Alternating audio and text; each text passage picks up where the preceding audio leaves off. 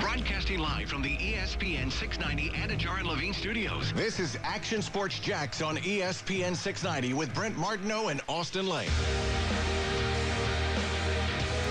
Well, baby, what a weekend in sports. Some good, some bad. From Friday night, the high school football ranks, to Saturday, did the UNF game, man. They made 21 threes. It was a lot of fun. Florida State with a huge win on the road at Boston College.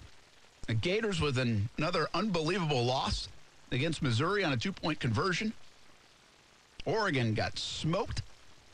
That's not really local. That's a little far away from here, but they did get smoked. They did, yeah. And then a Sunday, holy cow, that featured a 20-play drive by the San Francisco 49ers that took up 13 minutes to open the game. I've never seen that. Like, we've seen long drives. I mean, I feel like we've seen a 20-play drive before. I'm not sure I've ever seen a 13-minute drive in the NFL. I've covered the NFL for 20 years, and I don't think I recall seeing that. But to start the game, I know I've never seen that. And I really thought they were going to go. They really had a chance to run the entire quarter out. If they go for it on fourth down, they make it because they could have still got a first down before the goal line and might have run the entire quarter out. I mean, it was unbelievable how that all transpired, and obviously we're going to talk a little bit about it. And then, you know, as halftime approaches in that game, we're sitting there at the stadium and watching that embarrassment, and Dan Mullen gets fired. So, wow, what a weekend. Coming off a wild 3 days, and here we are on a Monday. Oh, and by the way, the saving grace of the weekend, Austin Lane gets the dub last night. I saw that. Yeah, you did see that. Yeah, I did. That's free-range hot buns to all of you. Yeah. Kind of lost my mind there for a second. That was fantastic. That was seriously your best moment. That, whatever that was, like, that was amazing. Yeah. And if you haven't seen it yet, you should go on Twitter and see it. I retweeted it. And I'm not to say I don't have high hopes for you in your rest of your life at the 24 years old or whatever you are. Yes. That's going to be tough to top. Yeah. And you've done some good things since you joined us in the last 5 months, but that will be tough to top. I try. Yeah. And really what I'm most excited about is now that Austin got the win, I mean, I think we're just going to have hot rolls everywhere tomorrow on the show. We're going to have red and green M&Ms like I promised last week, and white fudge Oreos. Maybe a bundt cake or two. Bundt cake, that's right. I think I said the bundt cake instead of the M&Ms, so I got to go get the bundt cake. I mean, I may gain 5 pounds tomorrow on the show. You do what you got to do, man. By the way, Austin looked like he should have gained 5 pounds going against Juan Adams. Yeah, I tell you what, he was bigger, a lot bigger. I don't understand why he keeps fighting these guys that are so big. Well, he's got a plan. But he did have a plan, didn't he? Yeah. Let me tell you this. I'm about as novice at this MMA stuff from an analysis standpoint as you can get. You know it a little bit. You watch it. Right. I was down there watching. By the way, why didn't you come down and watch it? You texted that you were here. Yep. I said we were watching it. You never came down and watched it. I had to work up here. Oh, you were working at the time. When I tell you that within seconds of the fight going on and the FSU game ending and we had to join Football in Progress, like I was actually doing stuff. Oh, okay. Yeah. I get it. And then creating a heck of a video, too. Yeah. But Stuart's down there watching. Olivia's in the sports office, and she can't even watch because, like, Austin gets, like, a little blood under his eye, and she's done. Yeah. That's it for her. But Stuart, like, kind of knows it. Like, he's talking about some moves before the analyst talks about a move. Okay. And I was impressed. Right. It was like whatever kind of arm bar behind the back, chicken wing type thing. He called it whatever he called it, and he said it before the announcer said it. I was like, wow. I was like, this is impressive, Weber. So anyway, I have now watched Austin fight, though, for a couple of years, at least a handful of fights, if not more. And I can tell you this, with my eyes, how much better he is as an MMA fighter over the last couple of years. I mean, you're right. He had a plan, stuck to the plan. I listen to the announcers more to get my information and kind of listen to them talk through it, which is kind of what you should do. That's why you listen to the show right here. I'll talk you through everything. Yes. Except MMA. And, I mean, the game plan worked, right? I mean, he tired him out. Juan Adams was exhausted after round one. Yeah. And I was a little concerned in round one for Austin because we've seen him in that position before against a heavier guy, and he got cut above the eye, and that's how he lost the fight the well, that was now 5 fights ago, but he gave up like 35 pounds, 40 pounds. I forget the name of the fighter. And he just got cut above the eye. Like, that's why they ended up stopping it. It wasn't like he was getting beat. They actually were complimenting Austin on how good of a job he was doing on his back, like in that fight. And so that transitioned over to this fight where he was super comfortable on his back. And even though there's a 290-pound guy laying on him, and had a nice reversal in the second round. Yep. And even in the first few rounds, even though it looked like he was getting beat, essentially, if you really just watched it and didn't know much about it, he still landed a few shots before he got down to the ground. And that was the whole Juan Adams thing, is that he wanted to wrestle. Yeah. Right? He wanted to grapple. And Austin was going to try to avoid that if he could, but he was also going to wear him out if he had to. And by the time they got to the fourth round, man, you've seen it by now, probably, if you follow us, the uppercut was a pretty nasty one. Mm-hmm. And that was it for Juan Adams. That was a heck of a knockout blow. Yeah, and Austin did a good job in the first couple rounds. I think he knew he was going to be on his back, and he did a good job of not taking damage from the bottom. He covered up well, and if there was a submission attempt, he got, not even an attempt, but if they was going that way, he got out of it. And the cardio was on 100. I think he could have kept, he didn't have to because he knocked him out if he missed that. Dude was out cold. Well, not out cold, but he would have been if they wouldn't have stopped it. Austin could have kept fighting. That's how much cardio he had, and Juan Adams was gassed after the third round, and I texted Amanda because, like I said, I was here. I said, this is it. And a minute and a half later, it was over, and I was screaming and yelling. If there was anybody working at WOKV, I'm sorry I gave you a heart attack probably for screaming and yelling up here. I'll tell you, we were jacked up too, man. Stewart, by the way, said the same. He's like, if he can get to the fourth round, like he called it, he's like, get to the fourth round. And then he also brought up an interesting point. That was a heavyweight title fight. Mm-hmm. Normally, it's a 3-round fight, but the title fights go 5. And so they're like, if that ended at 3, he would have lost. Yeah, likely. Right? On decision, he would have lost. He lost the first round, and then... Second round, he got the reversal. I still don't know if they would have given him the second round. Yeah, I don't either. And I was watching some of the people that were, like, scoring it on Twitter that for some reason, I don't think they were the actual judges, obviously, but they were, like, fighters, and some of the scores were interesting. I had to stop myself from quote retweeting, like, bro, what are you talking about? Oh, really? So they were saying Juan Adams was really winning big? Yeah, and I was like, that's not right. What was their reaction after he knocked him out? I felt the same way about the commentary. It was kind of like anything Austin did, it was like, oh, wow, he's, like, doing this. It's like, nah, he's better. You know what I'm saying? Like, this guy was in the in the UFC, so I guess they're on that side. But well, that's true. And by the way, Weber told me, too, this guy trains out of the gym in New Mexico, which is apparently a renowned gym, right? Yeah, that's correct. And so I think he does. Listen, Austin was the underdog in that fight. There's no doubt about it. Sure. And so that was a huge, I can't tell you enough that this is what I do know. That was a huge win for Austin. Yeah. Like, it was a massive win. It's his 10th career win, so he's in the double digits, and there's 4 in a row now. And so I can't wait to talk to him about it. Honestly, I haven't talked to him. Yeah. I've texted him. But we were jacked up in there. It's wild to me. Like, I get nervous. I'm actually, it's like I'm watching my kids play. Yeah. I get the same feeling. But that was a heck of a rush, man. I was jacked up the rest of the night, even after the Jags, were terrible. And I was like, that was a great finish to the weekend. So it was an awesome win for Austin. Here's the deal. He's flying back, I think. I'm going to have to get to him on this. I think his new morning gig at 95.1 WAPE probably has a lot more people texting him and contacting him. Right. And so now I've been thrown way down the list of important people. Oh, yeah, way down. Here in this building. I don't have an office. No, you don't. Right? I mean, I'm now just another guy. And so I really haven't even had any communication with him. Yeah, I texted him maybe an hour after. He even texted you back. Well, somebody texted me back. It could have been somebody on his phone. I mean, I'm not taking this personal or anything. It's okay. It might have been like the copy and paste reply. He just said, appreciate it. The funny thing is, like, in the past, this is how far I've fallen down the list. Okay. Is because in the past, like, I have texted him, like, right after the win. The last couple have been so quick.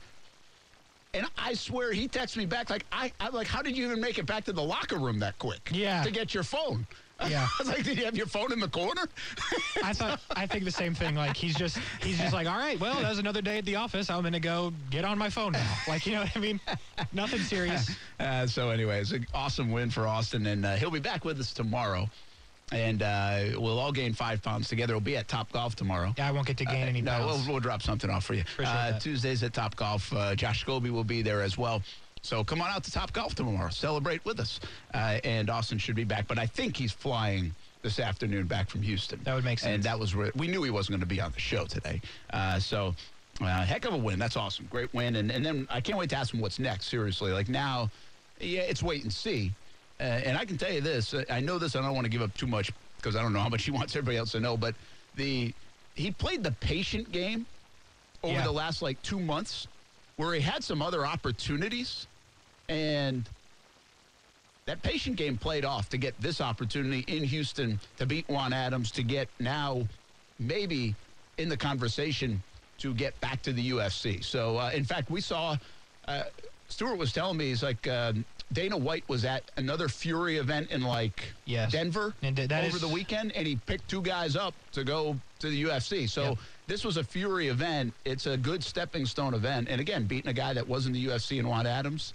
That's what I was going to say. If you go to the Fury FC Twitter, Instagram, whatever, if you scroll down maybe 1 or 2 posts, you'll see a balded man you may recognize that runs a pretty big fighting company. So, absolutely great opportunity. Really good. Good stuff. All right, that's the good stuff of the day. Oh, boy. And now we, speaking of knockouts, both Dan Mullen and the Jags. Yeah. We'll go Dan Mullen in a little bit. Good. The Jags, I mean, listen, I've been around here a long time now. I've covered a lot of bad football. The Jags are not good. So some of this stuff doesn't surprise you. And then some of it's like, are you kidding me? Like, did that really just happen? It was 20 minutes time of possession to 2 minutes. It was 33 plays to 4 plays. It was 17-0 again by the middle of the second quarter. I mean, it was penalty after penalty after good plays on defense to get off the field. And it was still only a field goal even after the 20-play drive, and then the offense couldn't do anything. It was eventually a guy getting ejected after he got a penalty that kept the offense on the field. He had already done that one time, Rayshawn Jenkins had, previously on the first drive where he was holding, and I don't even know how he could have held. And I know that was a little ticky-tack, but, I mean, they got to Garoppolo in less than 2 seconds, and somehow there was a penalty on that play. But Rayshawn Jenkins, $35 million guy, 2 huge penalties and a punch and an ejection in that game. That's not cool. It's not good. That's not worth $35 million in a C on your jersey. I don't know Rayshawn very well, but that's bad. And that's how it is. We just say it how it is. That's bad.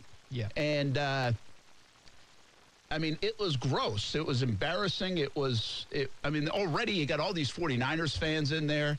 I don't even know what rock bottom for the Jags is.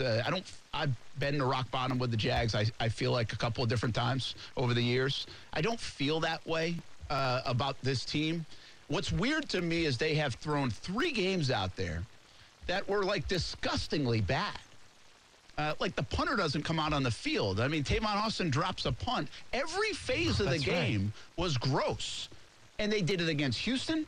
They did it against Seattle, and they've now done it. They've played 10 games. That's 30% of your games where, you seriously don't look like you belong in the NFL. And I'm not sitting here telling you that Georgia and Alabama are going to beat you. No, I'm not doing that. But you don't look like you belong on the same field as those other teams. And by the way, Houston's awful. And Seattle really isn't that good either. Yeah. And San Francisco's just okay. At best. And so, oddly enough, you looked like you belong on the field against Arizona and Cincinnati and Buffalo. So why this Jekyll and Hyde act that the Jags play? Sometimes, again, I believe you'll have one of those games. But when you start having 3 of them in a 10-game span, that is majorly concerning. It's just bad on every level. So there's no way to sugarcoat this. That was gross. I can't even figure out anybody or anything that I can grab onto. In fact, I'm really just happy that it's a Thanksgiving week and we don't have 5 days of shows to talk about it. Yeah. Because I can't give you 5 things anything to really grab on. Listen, I think Josh Allen continues to play well. That's it. I think Smoot showed up in some spots, although he also had the bad offsides. So I think Miles Jack led the team with tackles, although I think I saw him miss an angle on Deebo Samuel on the big run. It might have even been the touchdown run. So there's just not much. I mean, there's nothing from the kicking game. There's nothing from the punt game. The injuries were bad. Trevor Lawrence actually, I think, played okay, but I don't really know. And did they really test him? Like, nothing mattered. I didn't notice either quarterback in the game. That's how bad the football game was. Like, Jimmy Garoppolo didn't do anything either. Jimmy Garoppolo actually should have probably thrown a couple more touchdowns, and he misfired. Yeah. Thankfully. That's true. So, I mean, there's no other way to put it, folks. I mean, that was bad. This is like a positive guy in town telling you that was gross and disgusting and terrible. And now, like, you look, I had a positive vibe coming off.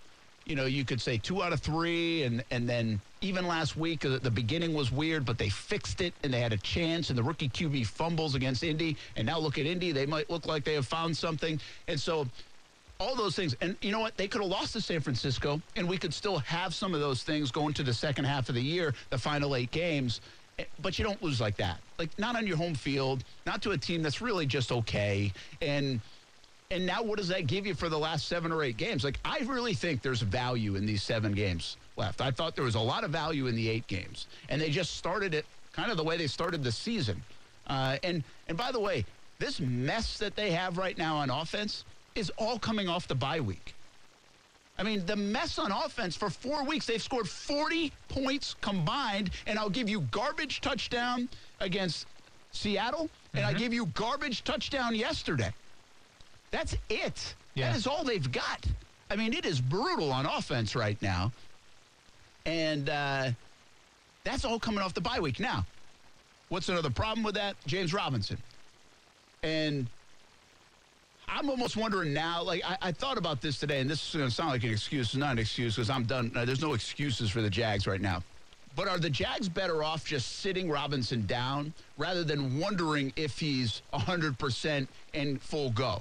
Because he does not look himself. I mean, that's for sure. I'm not blaming any of this on Robinson. I mean, James has been great. He's toughened it out. And honestly, I can't even tell if there's a right or wrong answer to this question because he got 12 carries for 29 yards. He was rendered useless in the game. Yeah. I mean, so their whole offense looked useless in the game, quite frankly. So I don't know, though. I got the sense listening to Urban Meyer today that he almost is asking that question. Like, all right, listen, James is toughing it out. He's trying. But he's not as explosive right now. Should we just sit him down for 2 weeks and have him like the last 5 weeks of the year and let him play good ball? But right now, if we wonder if he's going to be able to be himself, if we're trying to rely on something that might not be there, is it better just to take him off the field and say, hey, he's out? And I wonder that a little bit about this last 4 weeks. Seattle, they had him and lost him. So they game planned with him, and then he was out like the second drive of the game. They obviously didn't have him the next week against Buffalo, and crazy enough, they end up winning that game. And then Indianapolis, they're testing him out before the game. They don't even start him because they don't know what to expect out of him. And then they did start him this one, but, I mean, nothing on offense even mattered. So I wonder if that's now a question is, should they rest him for a couple weeks, let him get better, and then just have him for the last 5 games of the season, or even if it's the last 4 games of the season, as something you know is going to be something you can count on, and at least over the next couple weeks, you can build an offensive game plan knowing that you won't have him. Yeah. No, I'm with that. Look ahead to some of those games you got left, and I don't know if they're winnable anymore, but the Jets in Houston have him fully healthy there because, as we saw yesterday, dropping like flies, Brent. Who's left? I don't even know. On injury-wise, I know Jamal Agnew's out for the rest of the season, obviously, but I would play the safe game with James Robinson because that's pretty much all you got, and now it's pretty obvious that's all you got. So see if you can beat the Falcons with Carlos Hyde and whoever. Go from there. All right, we'll talk more about Jags. We got Dan Mullen firing. Who's next? Should they have fired him? Do you think he wanted out, or did they want to fire him? I know the fan base wanted to fire him. Hey, the fan base feels better on a Monday. Does that mean the fan base is going to feel better in a year and a half, right? I mean, the fan base is emotional. Some of the media that covers the Gators and loves the Gators, emotional. I'm not sure this is the best move for the Florida Gators. I'm still not convinced of it. Yeah. And so whose move was it? Was Mullen, did they just figure out he just didn't want to be there anymore? Or did Strickland say, hey, I've seen enough. It's time to move on, or did the booster? You know how that goes in the college game. So, and what's out there? And they have plenty of competition. USC, LSU. This is not the best job out there you can argue. I mean, the best job for a coach is LSU. Yes, it is. Now, USC is a little different probably, but LSU is the best job for a coach. They will give you everything, every resource. You have no competition in the state. So Florida is now hiring, and I think is a somewhat weak cycle from a candidate list to a job that's not even the best job available. We talk all about Dan Mullen. We talk more about the Jags. Oh, baby. We'll be back. Action Sports Jax on ESPN 690. Happy Thanksgiving week.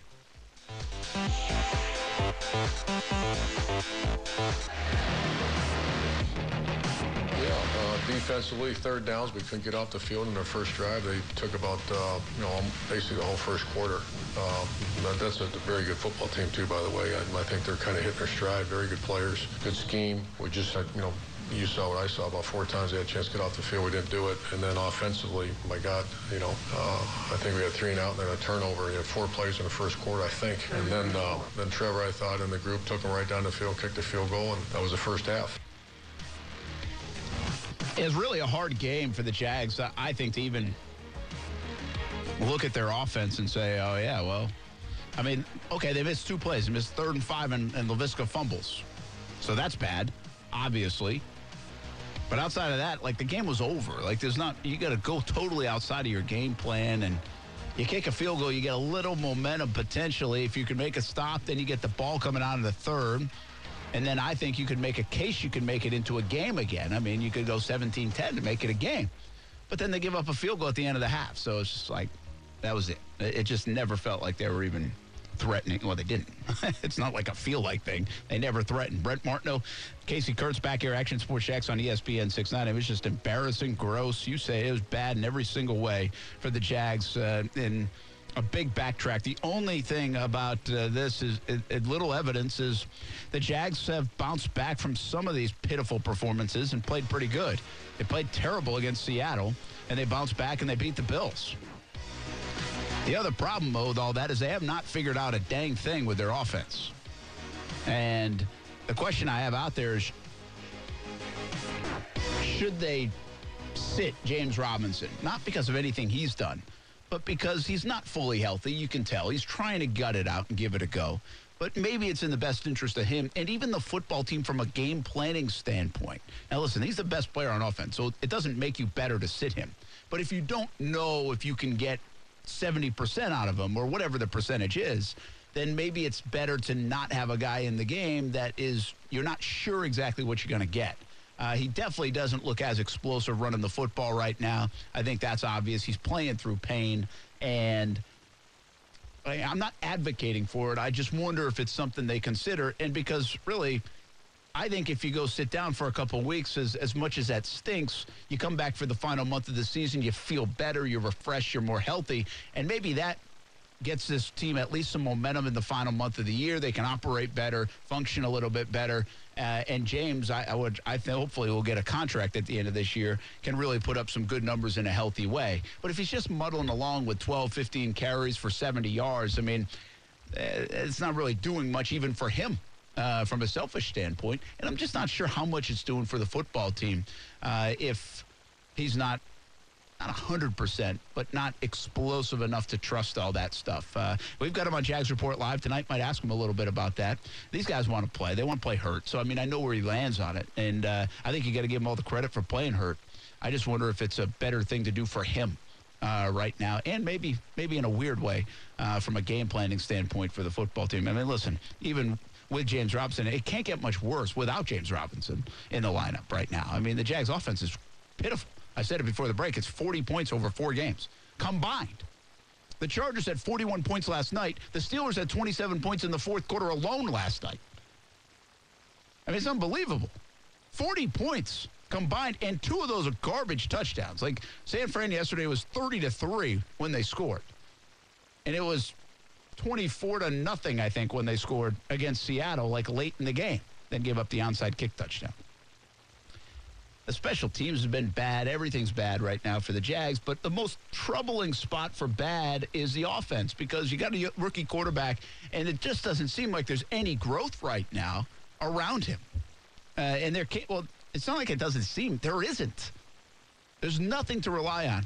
I don't know how you can go into a football game and Dan Arnold has no targets.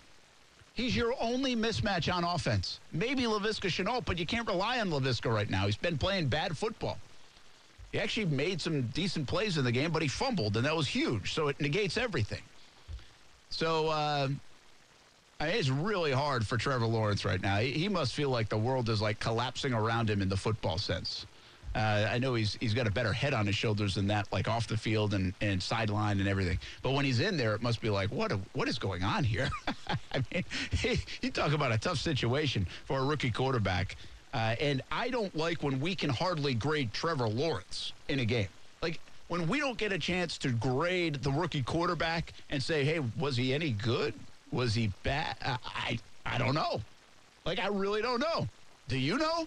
I mean, you want to go back to the 3rd and 5 play? The 3rd and 5 play was the most important play in the game. And it happened late in the first quarter. And we all know why, because we watched enough football. For 20 minutes or 13 minutes, they had the ball. For 20 plays, San Francisco had the ball. The defense had to be tired. Now, Josh Allen later said, listen, it's not like they were hurrying up to the line. We weren't like, really fatigued. But 20 plays.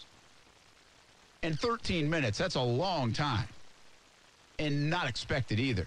Well, then the offense is rusty, too, because they stretched and got ready for the game like 45 minutes ago and thought they'd be in there. I mean, I saw James Robinson and others like stretching and bouncing up and down on the sideline because they were like trying to get loose and stay loose because they hadn't even been on the field yet. So they get to 3rd and 5. And this is where Darrell Bevell, like, has to be better.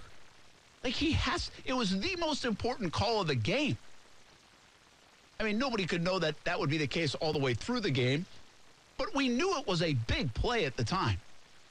And they go like 4 wide receivers, I think, or 3 wide receivers, and a go route to John Brown down the left sideline that he has no separation. He's never played a snap for the Jags before.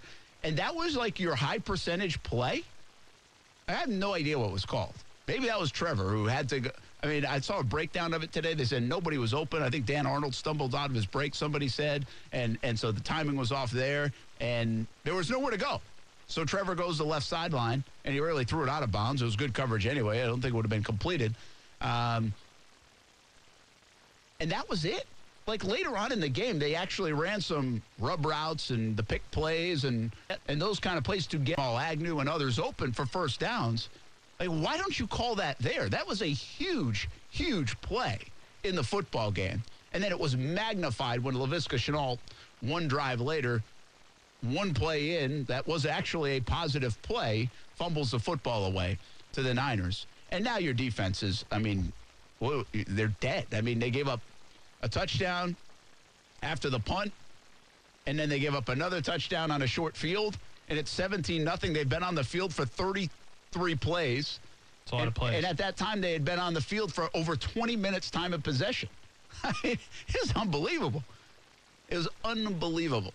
And so, I mean, listen, you all know what happened. You saw what happened. I just don't know where they're going to the answer well. Like, now a lot of guys, Jamal Agnew's out for the year, and I don't think you should rely on Jamal Agnew all the time, but he's a nice wrinkle in your offense. And he had speed on your offense. And now you're rolling guys out there like John Brown and Laquan Treadwell out with Marvin Jones, who, again, Marvin Jones up until garbage time didn't do anything. And Laviska, who's playing really not good football for the last month. So I don't know where it gets better. James O'Shaughnessy comes back. Brandon Linder gets healthy. Dan Arnold, I would figure, will be a part of this offense. I thought actually in the game, like if you take that last drive of the first half where they get the field goal, and again, it's 17-0, so the mindset of even San Francisco changes from a defensive standpoint. So that's why it's hard to grade. But they actually had open guys. Like they did scheme some things. But again, I go back to the Bevell, the most critical plays of the year, Bevell stinks at. He's not good. Or Trevor stinks at. Or their offense just stinks at. Like, I don't know who's to blame, but I think this one you can point to, because I saw it Thursday night with the Patriots, how just schemed everything was for Mac Jones and the Patriots. And Bevell has really disappointed in big moments if you go all the way back to the beginning of the season. And I have not been as critical of Bevel as everybody else has. It's starting to build, I will say. But I think the offense puts him in a tough spot, too. Like, I think that was on him, that 3rd and 5 play. I really do. But, okay. That was to John Brown Long. Yeah, that right? was John Brown Long. Was that his only route run? It was the only time he was on TV. It might have been. Yeah. I think he might have been back in the game later, but I'm not even sure. But I will say this. Take away the one. Okay, so I thought that was a bad play on Bevel's part. Mm-hmm. But then he has come a good play with Laviska to start the next drive, and they look like they're going to be good, and then he fumbles. So even for the play caller and the quarterback and everybody on offense, I mean, you seriously have an hour of the football game has gone by, like real time-wise, and you have run 4 plays. Like, it's like 3 and out, 3 and out, 3 and out. Like, you can't get your offensive coordinator and your quarterback in a rhythm when you run 4 plays at the 7-minute mark of the second quarter. Like, it is impossible to do that. But I still think they misfired big time on that 3rd and 5. That was the biggest play of the game.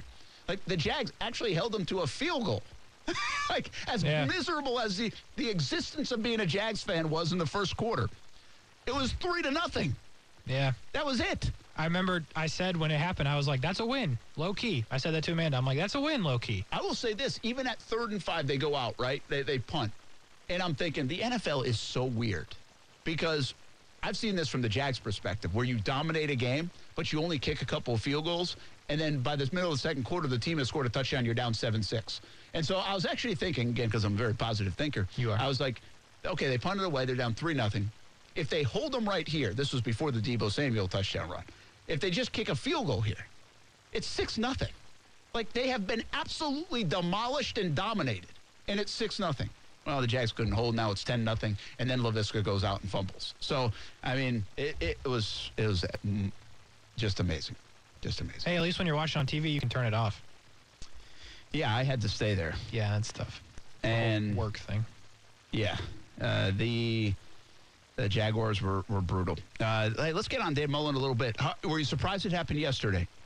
Yes, I was. When it didn't, yeah, I was surprised. But it now makes sense because obviously the report came out that they asked him if he wanted to coach, and he said no. I thought it would be next Sunday. So do you think if they beat Florida State, he still would have got fired? Yeah, I would. So you think so. he was out? Yeah, I would think so. I don't know who's the driving force, like you said. I don't know if Dan Mullen played a part in wanting to leave or what. That part is still a little cloudy, and it wouldn't really surprise me if Dan Mullen was involved in that decision. But yeah, I think he was done either way. You can't. They're in a no-win situation. He hasn't recruited anybody. So next year, I said this to my dad on the phone because my dad's a Gators fan. I was like, before they'd fired him, I said they're going to get smoked by Utah game 1 next year.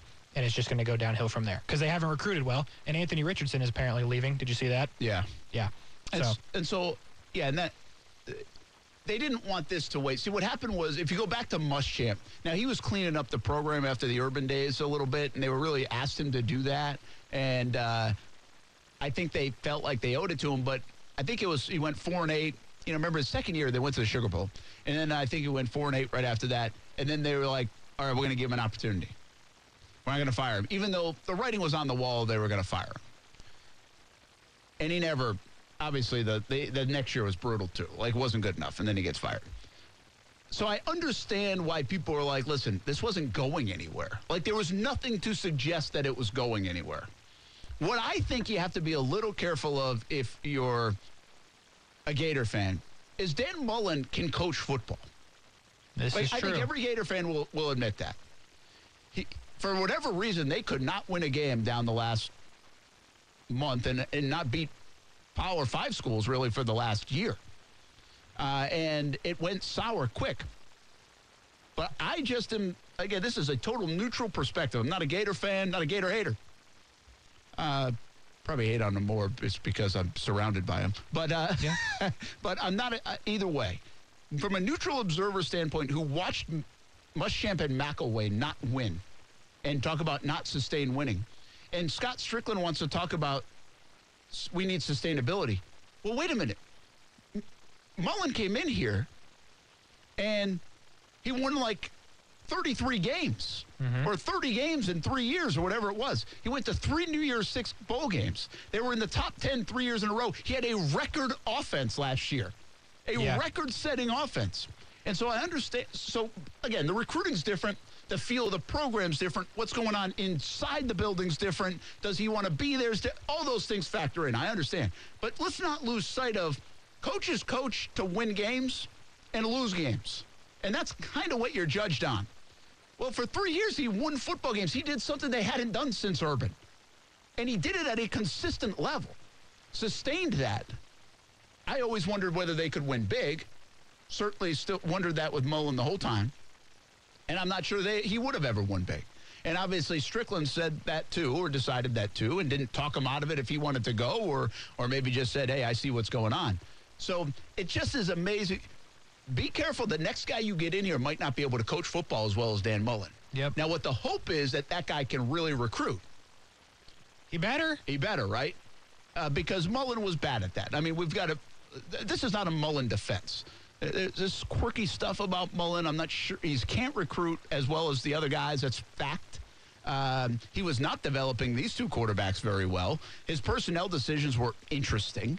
And he did look like he didn't really want to be there much. And so I flat out wonder, given all that stuff, Scott Strickland, I wonder if he made the decision or if he was helped making the decision by Mullen and read body language or had conversations that said, listen, it's probably better if we all just part ways.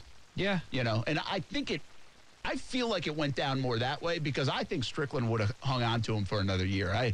And they're not even like this buddy-buddy. Don't get that twisted. They're not like, because they work together at Mississippi State and Florida, I don't think they're like these super close guys and there's loyalty and all that. I mean, I'm not saying they don't like each other, but I just don't think they're like locked in together. I don't even think Mullen was the first choice. Mullen was probably choice number 3 when they hired him. And that tells the story. So I'm a little nervous for Gator fan here because Gator fan feels better today that Mullen's gone. But Gator fan hasn't looked on the other side of the door yet. And who's Gator fan going to get? And what's it going to look like? And is it going to look like the Muschamp McElwain stuff looked like? I'm not saying it will, but there's a danger zone that awaits sometimes. I think if you're a fan also, there's a false sense of you're going to get Lane Kiffin or X coach, Y coach. Because you know why? Because we're the University of Florida. Guess what? Nobody cares. Yeah, I think that is overplayed.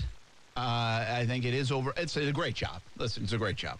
The facilities are now where they need to be a little bit better. They want to win. You got talent sitting all over the place in the backyard. But you have competition because everybody invades the state of Florida, and Florida State looks like now they might be a little bit ahead of you, believe it or not. We'll find out Saturday, I guess, a little bit more if we can actually say that. We will. But they look like they're settled down in a place that they're more comfortable with their football program than even Florida is right now. So there's a lot going on in Gainesville. Let's take a break. I do want to talk about this for a little bit more. Like, who will they get? I'll tell you the odds of, say, a Kiffin or Napier or whoever else coming to Gainesville. Better turn those headphones down if we talk about Napier. And be yelling. So what do the odds say? But also, how good is this job? Like, is this the second best job out there? Is it the third best job out there? How good is this job at Florida? We talk about it. Action Sports Shacks on ESPN 690.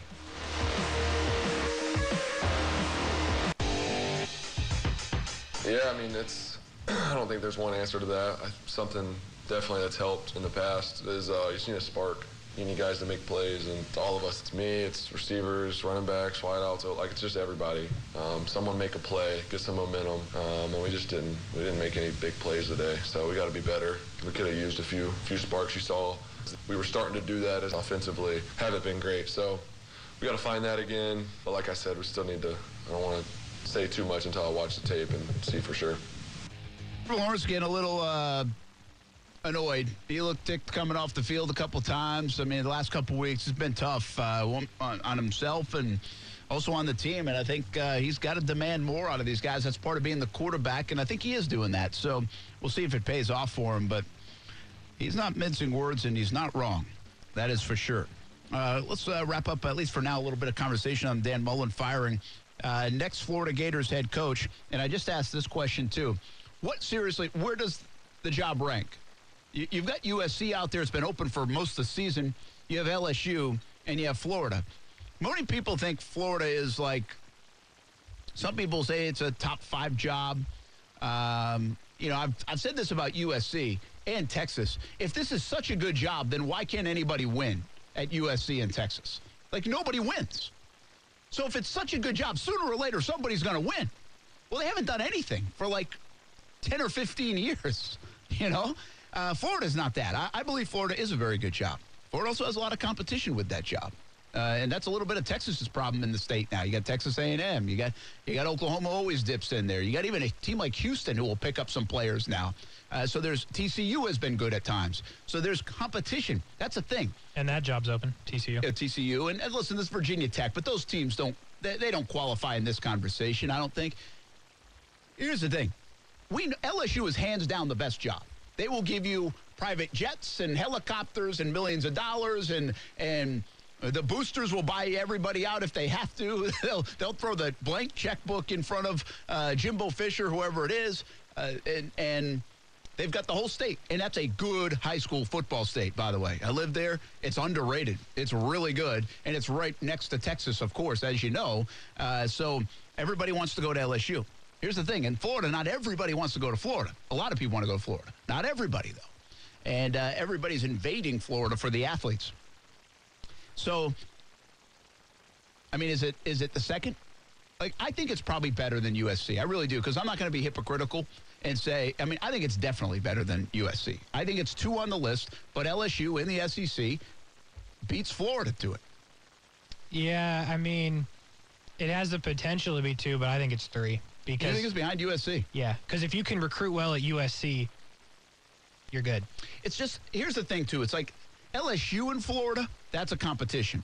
USC in Florida, not really. Most of the time, you're going to get a guy who's West Coast ties who can recruit out there. Florida, you're going to get a guy with East Coast ties, Southeast ties, Southern ties. So you're not really looking for the same pool of candidates, most likely. So I don't really see it as friction, even if you think, hey, USC is the Hollywood job, and all this stuff, and it can be great. Hey, listen, USC could be great. Texas could be great. Bottom line is they haven't been great, and they've tried a lot of different coaches. Florida's a really good job, and Florida can get a very good coach. I'm not sure this is a great coaching cycle. And now Lane Kiffin could leave. If I'm Ole Miss, I'm locking up. I actually like the fit with Lane and Ole Miss. And I think if I'm Lane, there's no pressure there, right? Everything you do is gravy. And so I would stay there if I'm Lane, but he probably will end up bouncing around. I think the recruiting trail says Cristobal becomes a possibility because he's a great recruiter. He's also a Florida tie guy, and he's really doing great up there in Oregon, even after the disaster of the weekend. But I bet they have more resources at Oregon in terms of throwing the kitchen sink into it than they do at Florida. And, yeah, there's something about playing in the SEC. But there's also something about not playing in the SEC. Right. Your path to the Final Four could be easier. Right. I'm not sure Cristobal's going to leave. And so they could fix the recruiting, bam, like that. Well, then Billy Napier's a hot topic and a hot candidate. And apparently Twitter's already got the plane tracking on its way to Lafayette today, like just in the last hour. So plane tracking has begun. And Napier, according to Vegas, is a 4-1 favorite. Kiffin 5-1, Cristobal 6-1, Bob Stoops 8-1, James Franklin 8-1, Mark Stoops 8-1. Little sibling rivalry for the gig. There you go. You're a Gator guy. Bob Stoops do anything for you? Not really. No? He's old. 61 years old, Yeah, I'm getting good on back that. in it. Kiffin. No. Really? I just... See, Kiffin seems like that. It's like, hey, this would be fun. It would be interesting. It would definitely be interesting. And by the way, that would fit the Florida hire because they love hiring quirky dudes. And that's worked out. I mean, Spurrier, well, that obviously. didn't work out. Yeah. And by the way, quirky doesn't always mean bad. I'm not trying to have no. as a negative connotation, but they're different cats now. Coaches are usually different anyway. But Mullen is a quirky guy. McElwain's a very quirky guy. Kiffin is a quirky guy, So that kind of fits the bill of the hiring process of Florida. Napier, I don't know. I mean, listen, I know what he's done, but I don't know from a personality standpoint. I mean, he's very less low profile in that regard. He comes with rave reviews. You don't seem to love him. Here's what I'll tell you. On Rivals, he has the 85th class this year. I know what you're going to say. It's hard to... Louisiana? Yeah, well, here's some classes that are ahead of him. Miami of Ohio, Central Michigan, Toledo, Southern Miss, App State, Utah State, Eastern Carolina, Coastal Carolina, Arkansas State. If you can't recruit better than those schools, I'm good. I'll tell you, the guy that intrigues me the most for Florida is probably James Franklin. He's 49 years old. I'm with that. He can recruit the hell out of things. And now what people say, the book on him is that he's not going to maximize the talent enough. But I think he's a good coach. I don't know if he's a great coach. I think he's a good coach, and he's a good recruiter. So he might be the best combo package there is. If you want to have fun, Kiffin's the guy. If you want to recruit, Cristobal's the guy. If you want just to coach it, maybe Napier's the guy. You know? So what are you looking for? And that's going to be the test for Scott Strickland in Florida. There are some good candidates. I don't see Matt Campbell coming here. I'll be with that. You'd like that? Yeah, 12-1 odds. Luke Fickell, I think, is not coming here. I don't think so I'd be either. surprised. And to be honest with you, they don't want to play that style of ball. They don't want a defensive guy. No. Like, not that hard-nosed. That's not what they want at Florida. And you can't come to Florida if you're a defensive guy. You got nothing. You have nothing right now on the defensive side of the ball to build off of. Your only good players are leaving. So, yeah, I don't see that one. I think you go to Cristobal with the check. He fills it out. And if he doesn't want it, you adjust from there. I don't think he will want it, but that's got to be the first move. I'm telling you, Franklin is not as bad as move, I think, as a lot of people would say. I don't think a lot of people will love Franklin and not high on their list. I think James Franklin could be a very good pick for the Gators. Top 5 recruiting class at Penn State. We'll be back. Action Sports Jacks on ESPN 690. Without the ones like you, who work tirelessly to keep things running, everything would suddenly stop. Hospitals, factories, schools, and power plants, they all depend on you. No matter the weather, emergency, or time of day, you're the ones who get it done. At Grainger, we're here for you with professional-grade industrial supplies. Count on real-time product availability and fast delivery. Call, click Grainger.com, or just stop by. Grainger, for the ones who get it done.